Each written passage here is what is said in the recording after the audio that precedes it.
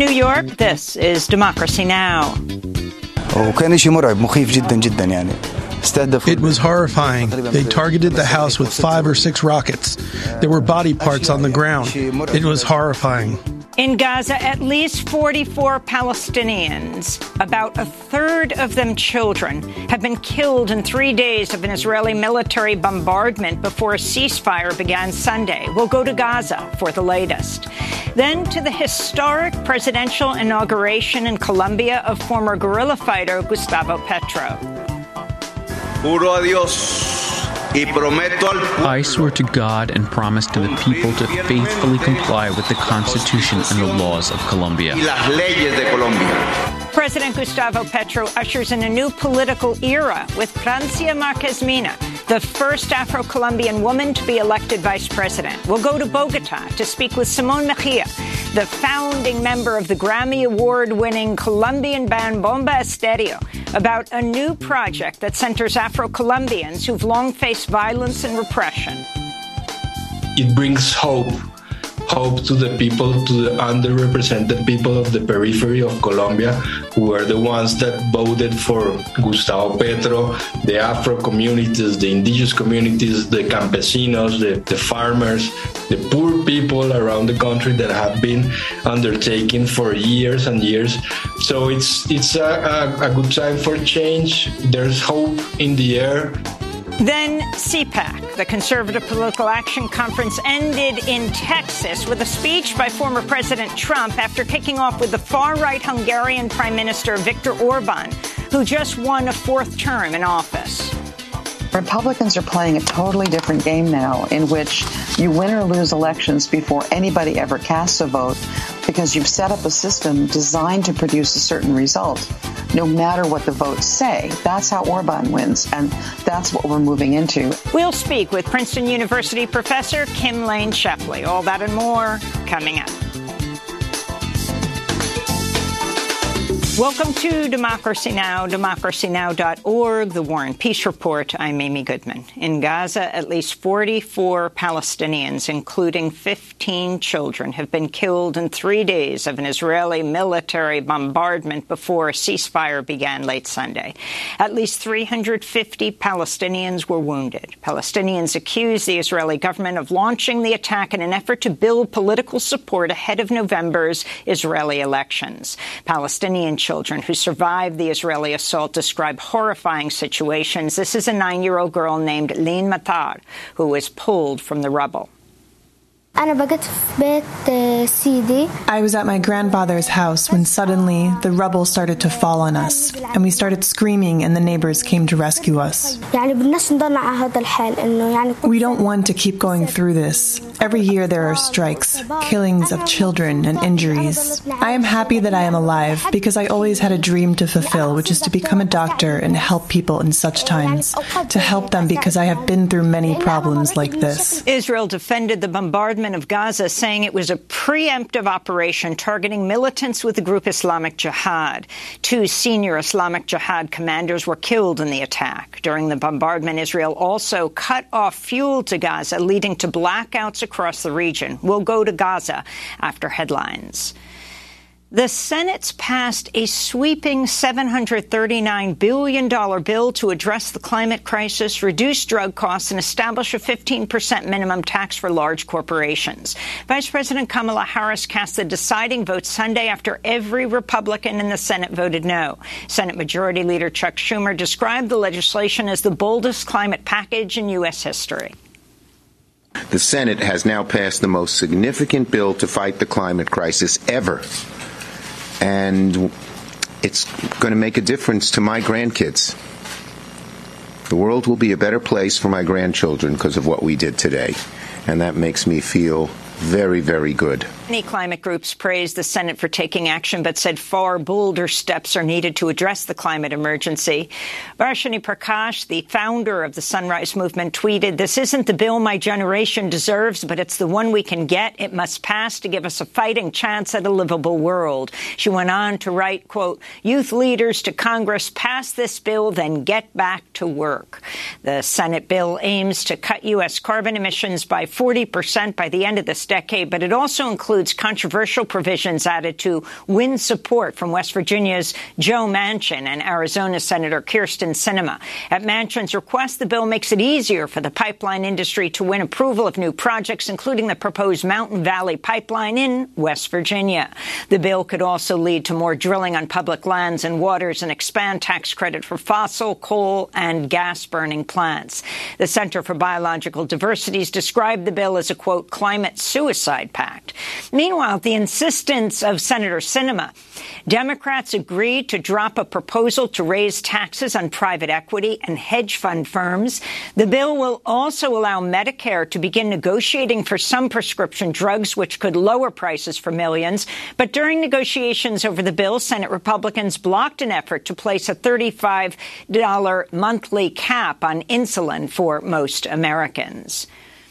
History was made in Colombia Sunday when Gustavo Petro, the former guerrilla, was sworn in as Colombia's first leftist president. Francia Márquez Mina, who also made history, becoming Colombia's first Afro-Colombian vice president. Petro is a former M19 guerrilla who went on to serve as a senator and mayor of the nation's capital, Bogota. Márquez is a longtime Afro-Colombian environmental activist, land and water defender. In 2018, she won the Goldman Environmental Prize during his inaugural address.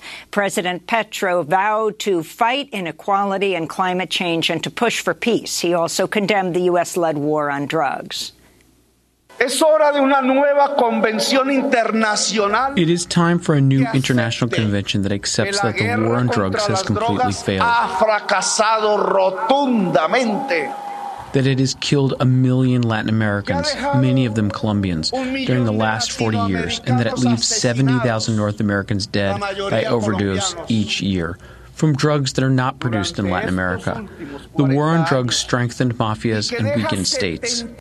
Supporters of Gustavo Petro and Francia Márquez celebrated what they saw as a new beginning for Colombia, which has been ruled by the elite and right-wing forces for generations. This is Manuel Ponton speaking in Bogota. It is the beginning of democracy in Colombia because it is the first time there will be a government of popular origin.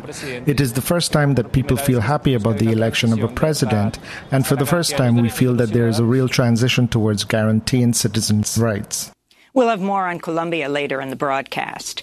Tensions remain high in the Taiwan Strait, where China has extended its largest ever military drills in the region following last week's visit to Taiwan by U.S. House Speaker Nancy Pelosi. On Sunday, China ended live fire exercises, but it's continuing to carry out drills simulating anti-submarine attacks and sea raids.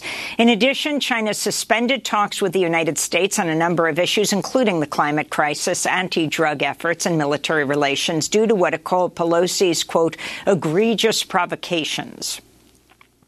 The International Atomic Energy Agency is warning of a potential nuclear disaster at Zaporizhzhia, Europe's largest nuclear plant. Ukraine and Russia are accusing each other of attacking the nuclear site twice since Friday. Russia, which has occupied the plant since early March, said shelling by Ukrainian forces could have catastrophic consequences for Europe. Ukraine claims it was Russian forces that carried out missile strikes on the nuclear plant in an effort to disconnect it from Ukraine's electrical grid. Local residents called for an end to fighting near the site, which is home to 6 nuclear reactors and thousands of tons of highly radioactive materials. As city residents, we call on the Russian army and the Ukrainian armed forces to avoid open fighting in the area around Enerhodar and within a 20-kilometer zone around the nuclear power plant. We're talking about the safety of the entire planet, not just about the safety of Ukraine, Belarus, and Russia, and nearby foreign countries. Back in the United States, Indiana's adopted a near-total ban on abortions, becoming the first state to approve new laws restricting reproductive rights since the U.S. Supreme Court struck down Roe v. Wade in June. On Friday, Indiana's Republican governor signed the abortion ban just minutes after the Republican-dominated Senate approved the legislation. It's set to take effect September 15th. The new law outlaws abortions at the moment of conception, with exceptions only in cases of rape, incest, or medical emergency. Those providing abortion care face a $10,000 fine and up to 6 years in prison. The new law has drawn fire from Indiana's Chamber of Commerce and some of the state's largest employers. On Saturday, a spokesperson for Eli Lilly condemned the abortion ban and said in response the pharmaceutical giant is looking to expand its operations outside Indiana. In New Mexico, police say the shooting death of a South Asian immigrant in Albuquerque may be linked to the killings of 3 other Muslim men over the past 9 months. The body of Naeem Hussain was found late Friday, just hours after he attended the funerals of Pakistani immigrants Mohammed Afzal Hussain and Aftab Hussain at the Islamic Center of New Mexico. Those 2 were killed last week in what police described as separate ambush-style shootings. A 4th South Asian Muslim man, Muhammad Ahmadi, was killed in November.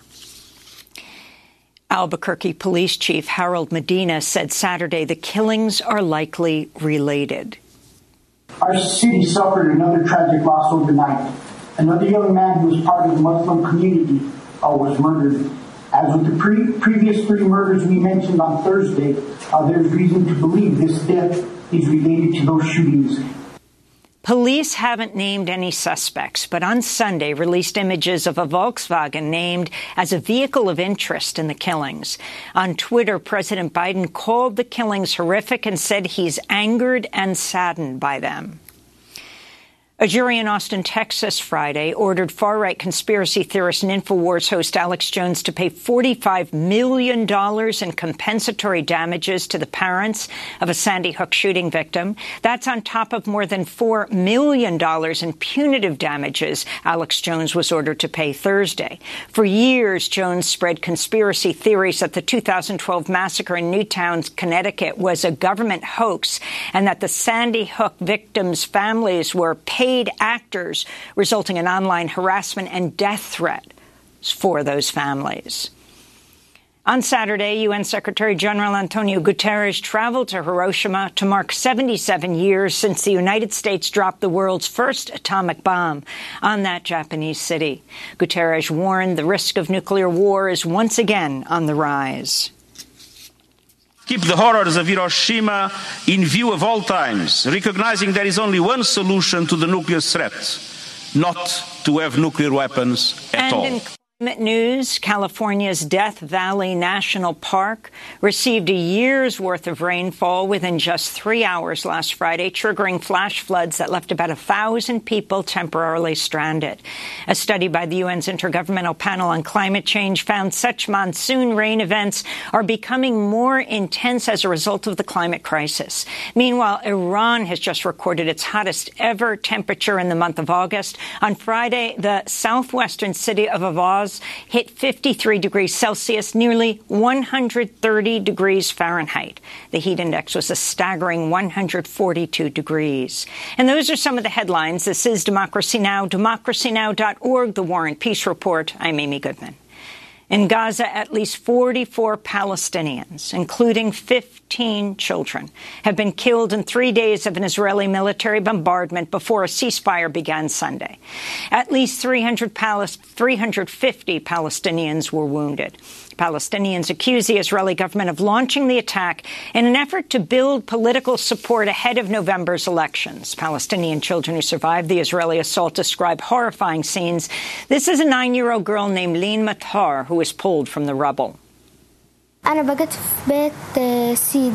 was at my grandfather's house when suddenly the rubble started to fall on us, and we started screaming and the neighbors came to rescue us.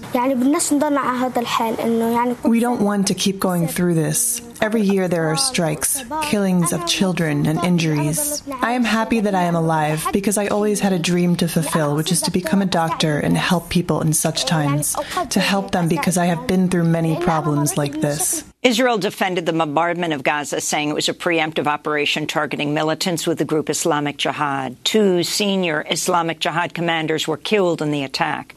During the bombardment, Israel also cut off fuel to Gaza, leading to blackouts across the region. For more, we go to Gaza now to speak with Issam Adwan, Palestinian journalist, activist, researcher, and new father. Issam, welcome back to Democracy Now! This ceasefire has been declared between Palestinian Islamic Jihad and Israel.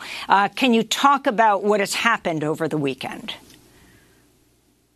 Thank you for hosting me. The scene is, as usually, terrifying for me as a new father of a 2-month infant. As a journalist on the other part, that we are expecting everything from the Israeli side, even during the times of the ceasefire, because several instances before indicated the violation of the times of the ceasefire. The situation is horrifying. We have witnessed 44 Palestinians dying, including 15 children and 6 women, which represents half of the casualties from the Palestinian side. There are no words to describe the war crimes that have been committed, even with the claims of the Israeli authority that they are targeting PIJ's senior members, military senior members. This included, of course, targeting of residential buildings, killing children and women, of course.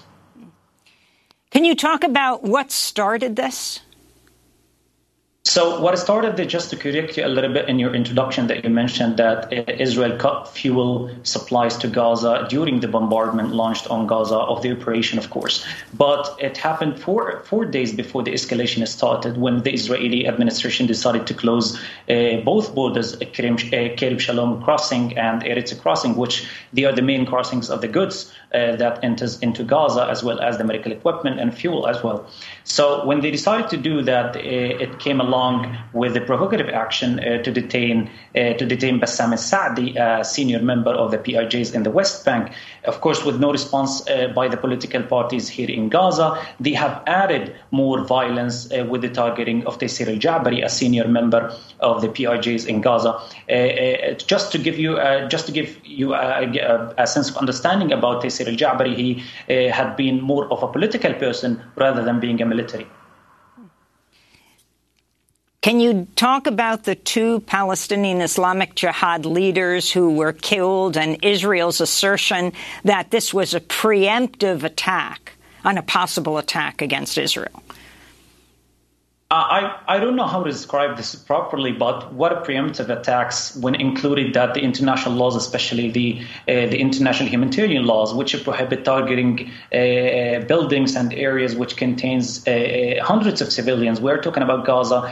That is about 365 square kilometers, where 2 millions of people are put, with an intentional policy to suffocate every norms of their existence. So how you can possibly target senior members of the PIJs? And as I stated before, they were more of political persons rather than being military. So significantly saying that they were not of a great threat to the Israeli administration, but following what has been happening inside, the dispute happening inside the Israeli administration ahead of the pre-elections coming in the future, that they are using the Palestinian blood to promote a campaign for certain individuals, especially with the decreasing of the public support provided to Lapid and Gantz in particular during the run of the current government.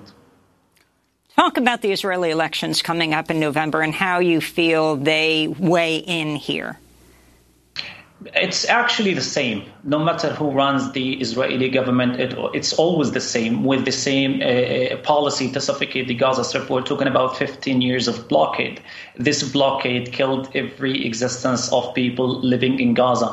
And there were several individuals running the Israeli government of different opinions and different views and different policies to deal with Gaza. But all the policies were met on one goal, that the Palestinians in Gaza do not deserve to live a normal life. This extent leads us to think that this change inside the Israeli government is just a minor change, just an apparent change of who's leading the government, but the policy remains the same, either being a right wing or a left wing of Israelis. Now talk about the situation in Gaza. What does it mean to have the blackout and the number of casualties? What's the latest figure? We heard 44, more than a third of them children, over 300 people injured. What's happening in the hospitals, and how do you get these figures? Yes, as I highlighted before, that the Israeli administration implemented the closure of the Gaza Strip 4 days ahead of the operation starts in Gaza, including a shortage, including blocking the entrance of fuel, which is Gaza mainly depends to run 8 hours a day in the normal cases. With the shortage of the fuel, of course, it hugely influenced the capacity of the hospitals to treat those injuries, and also to put those dead people in the proper places. This is an indicator of a harsh policy that the Israeli administration has been dealing with Gaza. And I don't know how to describe this in a human side level, because even to me personally, I have experienced because the media mainly focusing on Gaza whenever there are hundreds of people dying, hundreds of houses bombed. But there are other times during these 15 years of blockade, people are dying because of the poverty. People are dying because of the lack of hope, lack of job opportunities. And that is what the media is neglecting to cover on the situation of Gaza. Israel and the Palestinian Islamic Jihad agreed to a Cairo-mediated truce after 3 days of intense rocket attacks by Israeli forces. Now for sure we have reached a deal, and there is an Egyptian commitment to release the prisoners Khalil Awada and Bassam Asadi as soon as possible from the Israeli jails. We announced ceasefire by 11:30, and we welcome the Egyptian efforts that were made to end this battle. That's an Islamic Jihad spokesperson, Issam Adwan. Can you talk about Egypt's involvement here and where you think this is going at this point? Yeah, as I said before, the ceasefire is never a safe solution for the people of Gaza, because it moves no tangible improvements on the situation of Gaza. Of day by day, and from a war to war, especially the wars of 2008, 12, 14, and 2021, and this current one, the infrastructure of Gaza is hugely damaged. The medical expertise and equipment are barely found. So the solution and the ceasefire that happened between BIJs and the Israeli side, there were three conditions revealed from the Egyptian mediation, who has been positively in the process, that first to release Sheikh Bassam Saadi, who was detained by the Israeli government in the previous days heading of the escalation, and releasing the Palestinian prisoner Khalil Awad, who has been in a hunger strike for more than 100 days with an intentional medical negligence, to transfer him to medical care systems. Those demands, they are indications of how much the situation is worsening day by day. And that's why the situation is not improving, and people do not feel safety, because Israel can determine a new round of escalation throughout assassinating a valuable target, as they claim, despite the fact that even the Israeli media outlets, they do not recognize this as a big of achievement, the killing, and I mean by that the killing of Mansour and Taysir al-Jabari. As I said before, they were more of a political targets rather than being a military. So there is no significant achievement recognized, but the Israeli government keeps bragging about it. Israel is saying that a number of the Palestinians killed were killed by the backfiring of Palestinian Islamic Jihad's own missiles. Your response, Issam Adwan? I believe the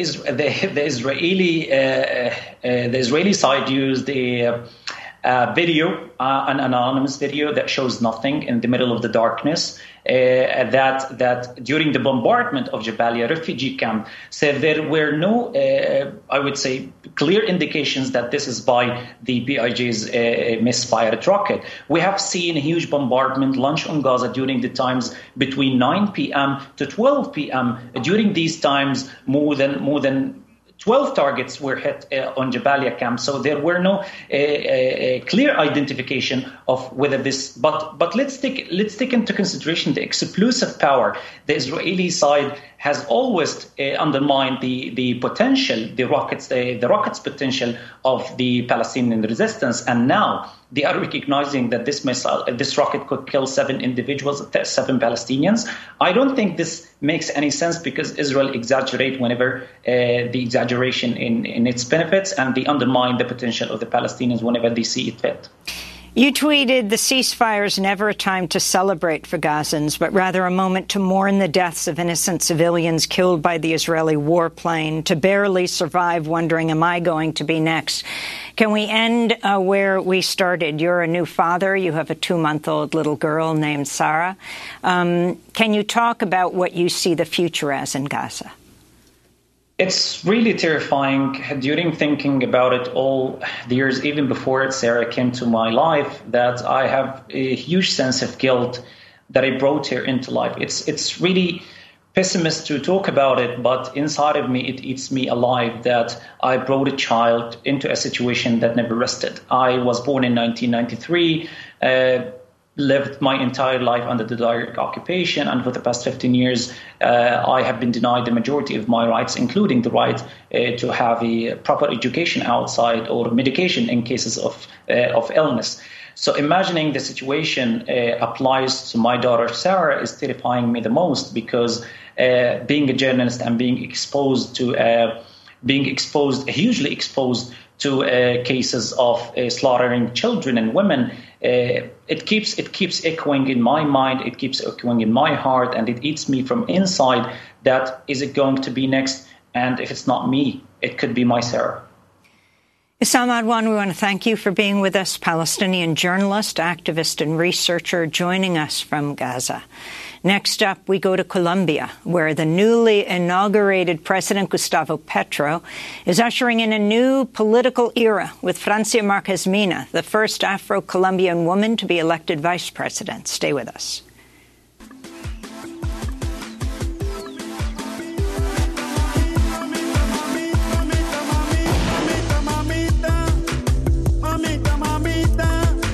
¿Cuál es mi papá? ¿Cuál es mi papá? Dale hacia la calle, dale hacia la calle, póngase a llorar, póngase a llorar.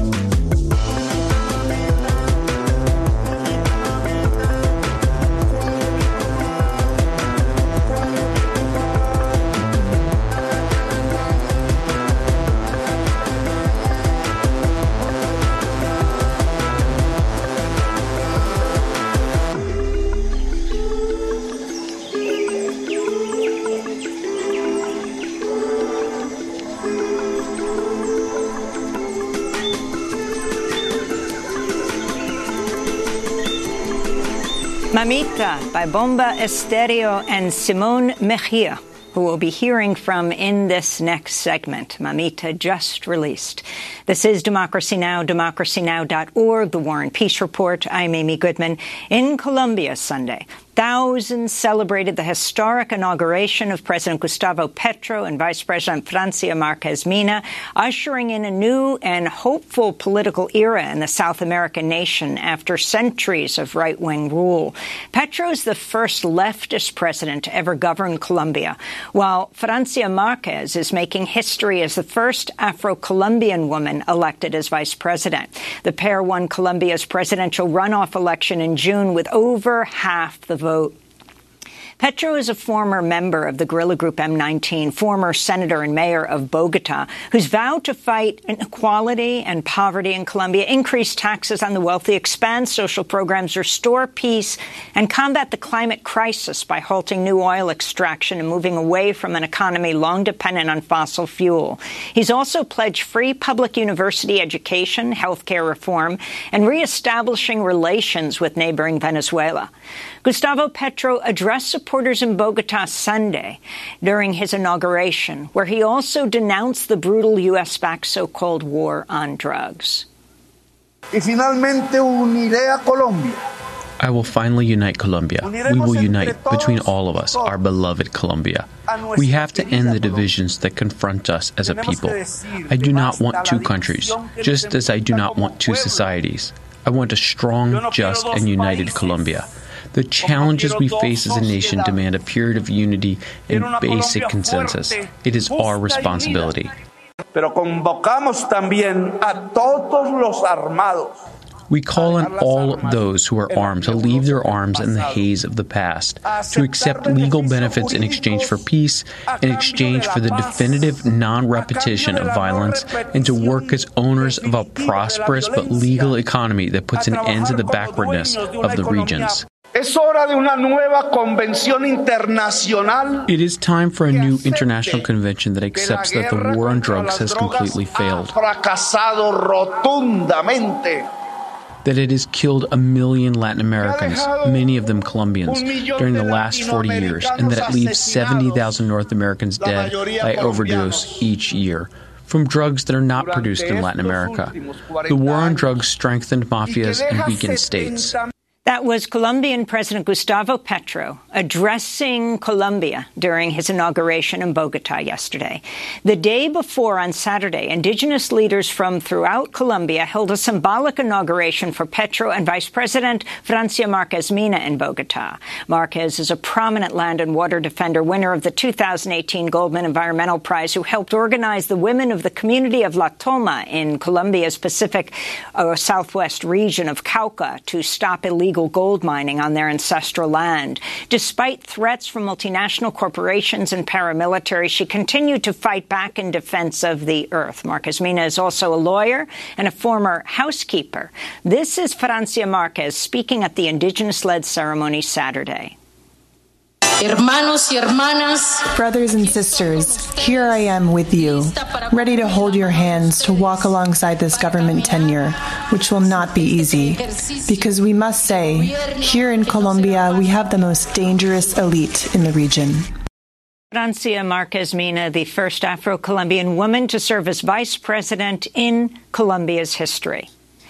Well, just after their election, but before the inauguration this weekend, I spoke to Simón Mejía, founding member of the Grammy Award-winning Colombian band Bomba Estéreo, about a new project that centers the resistance, experiences, and traditions of Afro-Colombians, people who've long faced violence and repression from right-wing governments and paramilitaries, drug traffickers, and multinational corporations seeking to exploit sacred natural resources on the land. The project's called Bomba Estéreo Presents El Duende, which means the elf or the goblin, a musical journey on Colombia's Pacific coast. We began our conversation speaking about the significance of the election of Gustavo Petro, a former guerrilla member, and Colombia's and Francia Márquez Mina, the Afro-Colombian woman and environmentalist, as Colombia's vice president.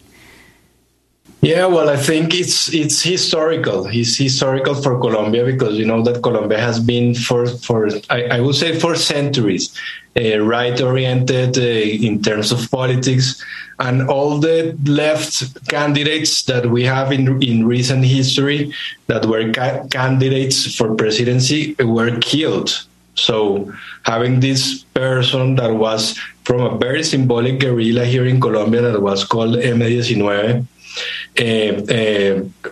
left-orientated, choosing him as vice president, Francia Márquez, that is a social and environmental leader in a country where more environmental and social leaders are killed in the world, is really symbolic, and it's really, it brings hope to the people, to the underrepresented people of the periphery of Colombia, who are the ones that voted for Gustavo Petro, the Afro communities, the indigenous communities, the campesinos, the farmers, the poor people around the country that have been undertaken for years and years. So it's a good time for change. There's hope in the air. We don't know what's going to happen, but the good thing is that there's hope in the air. And I feel when there's hope in the air, there's light at the end of the tunnel. So we'll see what happens, and people are really excited about this. And I think that regarding what's happening today in the world, that you see that everything is turning to the right. Having Colombia and many other countries in Latin America turning to a center, to a left, is very symbolic of how this this Latin America, a piece of the earth, and Central America might be really important for the future of politics in the world, especially if we unite as one bloc, not just small countries, but one bloc protecting our environment and asking for things for the first world countries. Simón Mejia, I wanted to ask you about the film that you were featured in 2020, Sonic Forest, which follows your journey across the Colombian Pacific coast, spending several weeks with Afro-Colombian and indigenous communities who've been on the front lines of the violence and the killing. Colombia, one of the most violent places, lethal places for environmentalists all over the planet. Can you talk about what you learned on that journey and what you want to convey to the world through your music and your research? Yes, that was a project that we made with an NGO, and North American NGO, Environmental. It's a purely environmental film, and we did it with an organization that is called Stand for Trees. They do these projects all around the world, linking forest conservation with carbon credits. So we were invited by them to do the piece of Colombia that is and happens in the Pacific rainforest in Colombia. Pacific rainforest is a forest almost as important as the Amazon jungle. For Colombia and for the world. Is one of the most biodiverse jungles in the world. It's full of water. It's impressive, full of water, but at the same time, it's one of the most conflicted places in Colombia because there's illegal and legal gold mining, and there are roots of drug trafficking. I have to say that the drug trafficking is the main problem here in Colombia. Not drug trafficking, but I think cocaine being illegal is the engine to all the deaths that we have in Mexico and in Colombia. So I will have to say also that anyone around the world who buys cocaine is carrying death here in Mexico and in Colombia. So if they don't legalize it, the problem will be forever, and we'll have death and violence forever in the countries that are involved in this illegal business that should be legal. So this film, it wasn't about drug trafficking. It was about projects of communitary projects in the Pacific, one Afro and one indigenous, that are protecting thousands of millions and millions of hectares of forest in exchange of carbon credits. That's how they finance do their work and protect this jungle. And the objective of the film was just to have a musician or an artist to go and show that to the world, how these communities are protecting forests that today are key to climate balance, key to climate change, and key to absorbing all the carbon that is in the atmosphere. So we went there, and as I was a musician, we related it with music. So I was with the communities, we did like musical encounters, and in the middle of the musical encounters, we talk about the work they do for protecting these forests, the menaces that they have, and it was beautiful because it was Afro and indigenous community. They live each by their side, but it was knowing the process behind all this huge and really important work that they do, facing real dangers, because protecting forests here in Colombia is a dangerous task, and being a social or environmental leader is really dangerous in Colombia because they kill them. So visualizing this is a way to show to the world the thing that they do and how important it is, and how important it is to protect these people as well. founding member of the Grammy Award-winning Colombian band Bomba Estéreo. We spoke to him in Bogota. To see the full interview and hear his music, you can go to democracynow.org in both English and Spanish. Coming up, we go to CPAC. This is Democracy Now!, democracynow.org. Stay with us. Nos quitaron el mar, nos quitaron el cielo, vendieron por nada, se nos acabó, nos quitaron el viento, quemaron la selva, vendieron la tierra, apagaron el sol.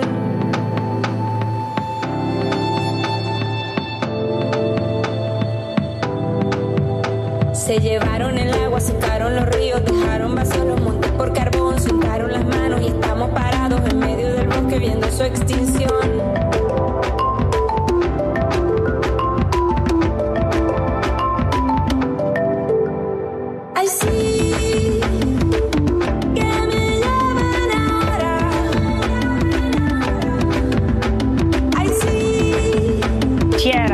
Bomba Estéreo and Simone Mejia. This is Democracy Now!, democracynow.org, The War and Peace Report. I'm Amy Goodman.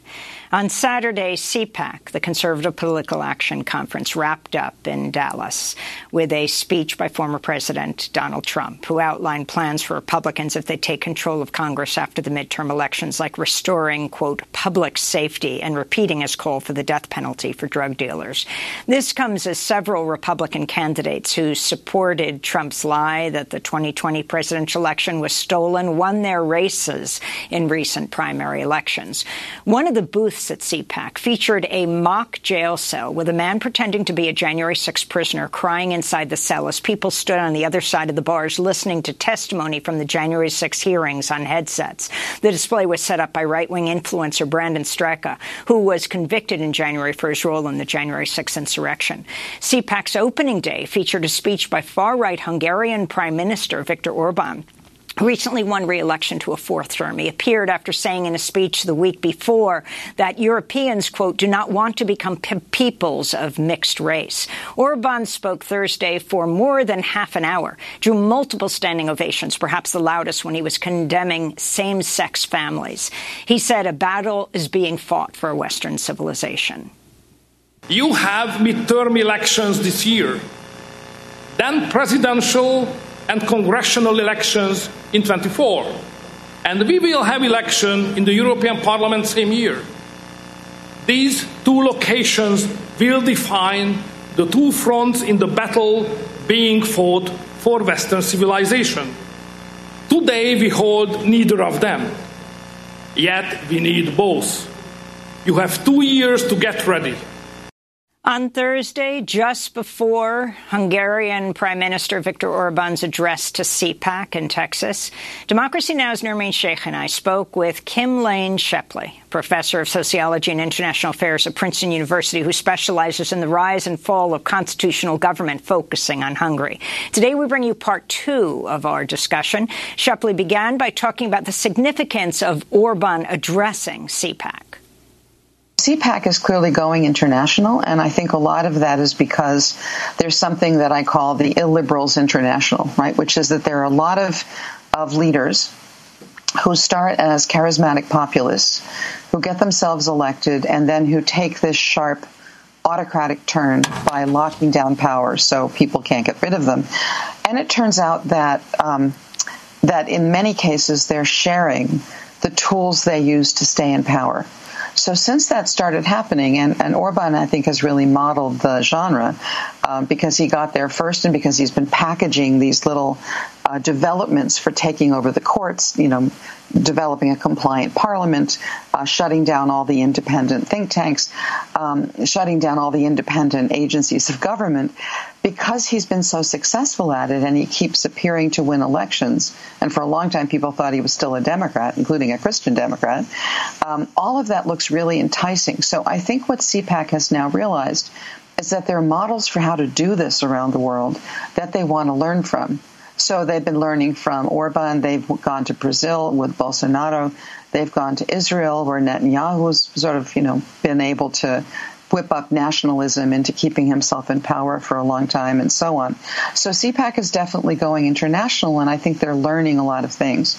So if I can give you one example of what I think CPAC has just recently learned, or what the conservative movement in the U.S. has learned from Orban.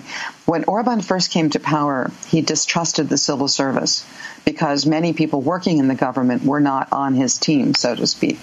So he used the excuse of an IMF austerity program, which Hungary was under, to say we need to fire a big chunk of the civil service. So they changed the law that nominally protects people who work in the civil service from political influence. They then fired thousands of people who were not associated with their political party. They then reinstated the law on the civil service, and then Orban increased the size of the civil service they doubled it from what it had been when he first came to power, except that all the new people were his people, right? So we've just seen, there was a scoop by Jonathan Swan at Axios a couple of weeks ago, that there are now these boot camps training young conservatives of Trumpist mode to immediately go into government as soon as a Republican is elected. And the idea is that they will transfer a lot of current civil servants onto this thing that Trump invented in his first term called Schedule F, which means you reclassify them and suddenly they don't have their job protections anymore. And then whoever the Republican president is will be able to fire large numbers of civil service employees while then hiring into regular civil service jobs that are protected all of their own people. So you see already Steve Bannon has been running these boot camps for young conservatives to go in and take over the government, not just through the political appointments, but through the civil service. And that was one of the things Orban pioneered, and now they're doing it here. So this is really, CPAC is now picking up all of these tricks from autocrats who have managed to install themselves in power forever while still appearing to the outside world. You know, the debate in the outside world is it still a democracy or not? The answer is no. It hasn't been since probably about 2012. But it's taken a very long time for analysts to catch up to it because it looks different than your 20th century dictatorships. Professor Shapley, I also wanted to ask you, as Orban addresses CPAC, and we are in the midst of these public hearings on the January 6th insurrection, about this Christian nationalism, which is increasingly a term that is used here, or white Christian nationalism.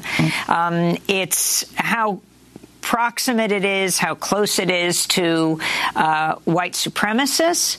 Also, I'm thinking of Catherine Stewart's book, The Power Worshippers Inside the Dangerous Rise of Religious Nationalism. Can you talk about how all of this comes together? Yeah, so in this regard, Hungary and the U.S. are actually quite different. So Hungary is a country in which something like 8% of the population attends religious services regularly. So it's just not a religious country. It's a kind of secular, cynical, individualistic society. So that's why Orban's Christian democracy appeal strikes me as being primarily for outsiders. It's not really something that's whipping up lots of religious groups in Hungary. On the other hand, what Orban's appeal does do is to whip up nationalism. Hungary against the EU, Hungary against, its historic enemies and so on, and to whip up racism, which is a big part of Orban's appeal.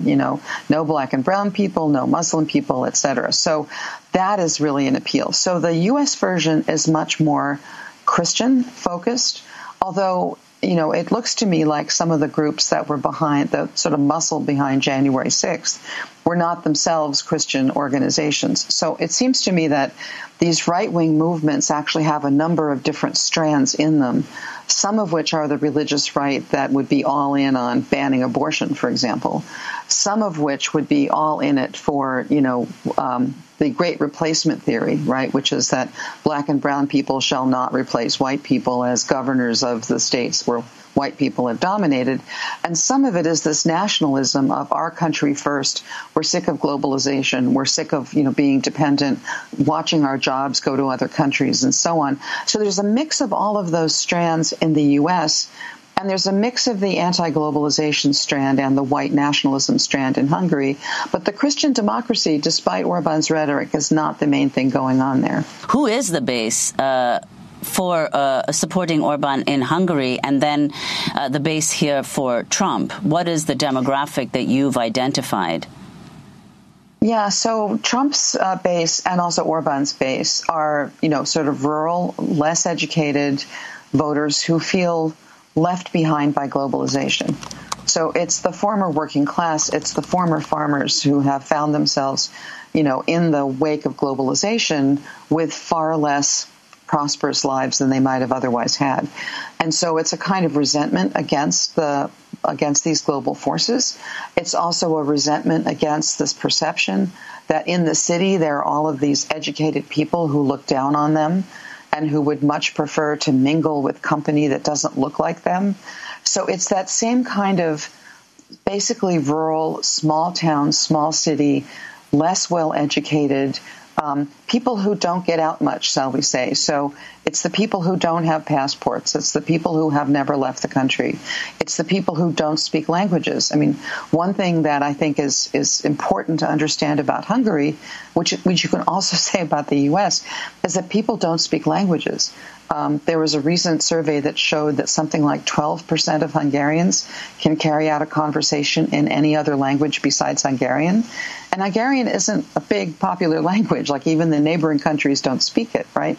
And we have a bit this problem in the U.S. where we have lots of Americans who just don't know what's happening in the rest of the world because they don't have languages, they don't travel, they don't have passports. So it's that base, the base that thinks of home as everything, who thinks of their local communities as everything, that is supporting these kind of right-wing nationalists, in part because the right-wing nationalists are saying, we don't want those global forces either. We don't want those strange people coming in to our peaceful little communities, peaceful little communities in the U.S. with guns, but nonetheless. So I think in that sense, the bases are very similar.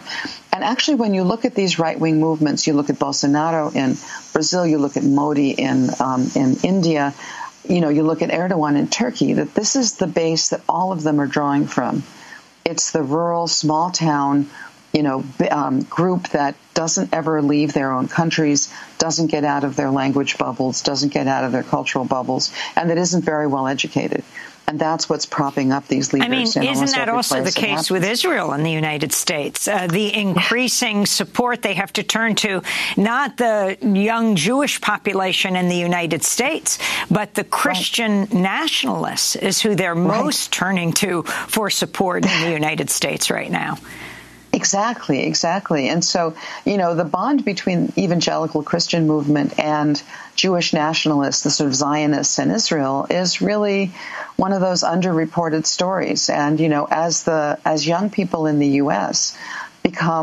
move more and more to the left, Israel is finding that young Jews are not really their primary basis of support, the Netanyahu sort of nationalist, group in Israel. So absolutely, this is really a global trend. And I think this is one reason why CPAC is looking abroad, because I think they've realized that this is a global trend. This is something where they can take advantage of the lessons learned from others about how to get power, what kinds of campaigns work, and then also once they have power, how to keep it. And I think, much as every time these culture war issues come up, I also, get pretty outraged by what they say just as a substantive matter. But I think we also need not to take our eye off the ball, that what's going on underneath the surface is changes of laws that lock in power. And in many ways, once you lose the ability to change leaders through free and fair elections, you're really in a different world. And Hungary is a few steps ahead of the U.S. on that. Well, that's where I wanted to go next, is that issue of you following Hungary as increasingly authoritarian, and if you see the United States following suit. I mean, we just came out of a primary where one person after another who ran for office in the Republican primaries, from Arizona to Michigan, even those that are running for Secretary of State who run the elections, are election deniers. Exactly. Well, this is such a familiar playbook from Orban. So the reason why is that one thing, Orban did as soon as he came to power was he captured the election rules and the election machinery so that it was his people counting the votes, it was his people in all the election commissions, and it was his people in the courts. So what Orban has shown you is that if you can control writing the rules and then you can control the courts that hear disputes under those rules, it doesn't matter how people vote because your rules will overcome any popular vote. And that's, Orban has engineered these supermajorities in the Hungarian parliament from, having less than a majority at home. And, one thing Orban and Trump share is that in the polls, their base is about 1/3 of the public. 1/3, maybe it gets up to 40% when they're having a good day. But neither Trump nor Orban have ever had majority support. And so the question is, how do you go on winning elections if you don't have majority support? And the answer is you fiddle with the rules, and if that doesn't work, you fiddle with the counts, right? You put your people in place. So, and this is where, frankly, the Democrats still think this is really all about turnout and voter suppression. And, that was true at one point, that was how the Republicans played it. But the Republicans are playing a totally different game now in which you win or lose elections before anybody ever casts a vote because you've set up a system designed to produce a certain result, no matter what the votes say. That's how Orban wins, and that's what we're moving into. And I'm very afraid that CPAC and the Trump Republican Party is borrowing from Orban's playbook. And Professor Shepley, just before we end, how would you respond to those who say that there are many more checks on power in the U.S. and therefore it can never be quite as concentrated as it is in some of these countries, from Brazil to Hungary to the other other countries that you named? Well, that's actually not true anymore. So if you think about how you learn civics, right, the three branches and checks and balances and all of that, all of our checks, our constitutional checks, as well as our system of federalism, which is another kind of check, are supposed to, they work because the officers in those branches are defending the prerogatives of their branches, right? So the Senate is supposed to defend the prerogatives of the Senate. The judiciary is supposed to defend itself. The states are supposed to resist, incursions from the federal government, all that that's how checks and balances work. Well, all of that falls apart if people are putting party above their institutions. And once you have Republican control running through all of the branches and running down into the states, all those checks and balances disappear. We're now seeing a Senate which has basically decided it will govern by blocking anything a Democratic president wants to do, even when it's in the interests of their members, right? That's something that the Senate wouldn't do if it were defending the Senate as opposed to defending the party. So essentially what's been happening now with the Republican Party is that it's disabled all these checks and balances. We still teach students that, checks and balances are what keeps our democracy afloat. And the fact is they've already been undermined. So we are a lot closer to dictatorship than I think anyone realizes. And that's because our Constitution is not working as it was designed to function. And the thing that I must say really has me particularly freaked out in light of the Hungarian experience is that Orban very early on captured the top court in the system. And once the courts are going to come to bat for you and defend anything you do and not say that what you're doing is unconstitutional, or where they completely rewrite what the Constitution means through their decisions, you're living with a captured court. And that really is something extremely hard to overcome. And unfortunately, in the U.S., we're already there. Kim Lane Shepley, professor of sociology and international affairs at Princeton University. We spoke to her Thursday right before Hungarian Prime Minister Viktor Orban addressed CPAC. You can see part one of our interview at democracynow.org.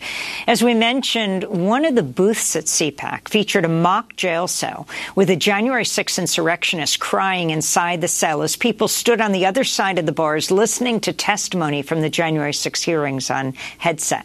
At one point, Republican Congressmember Marjorie Taylor Greene went into the cell, got on her knees to pray with the man wearing the orange jumpsuit, as some of the people surrounding the cell recited the Lord's Prayer, some crying, others throwing money inside.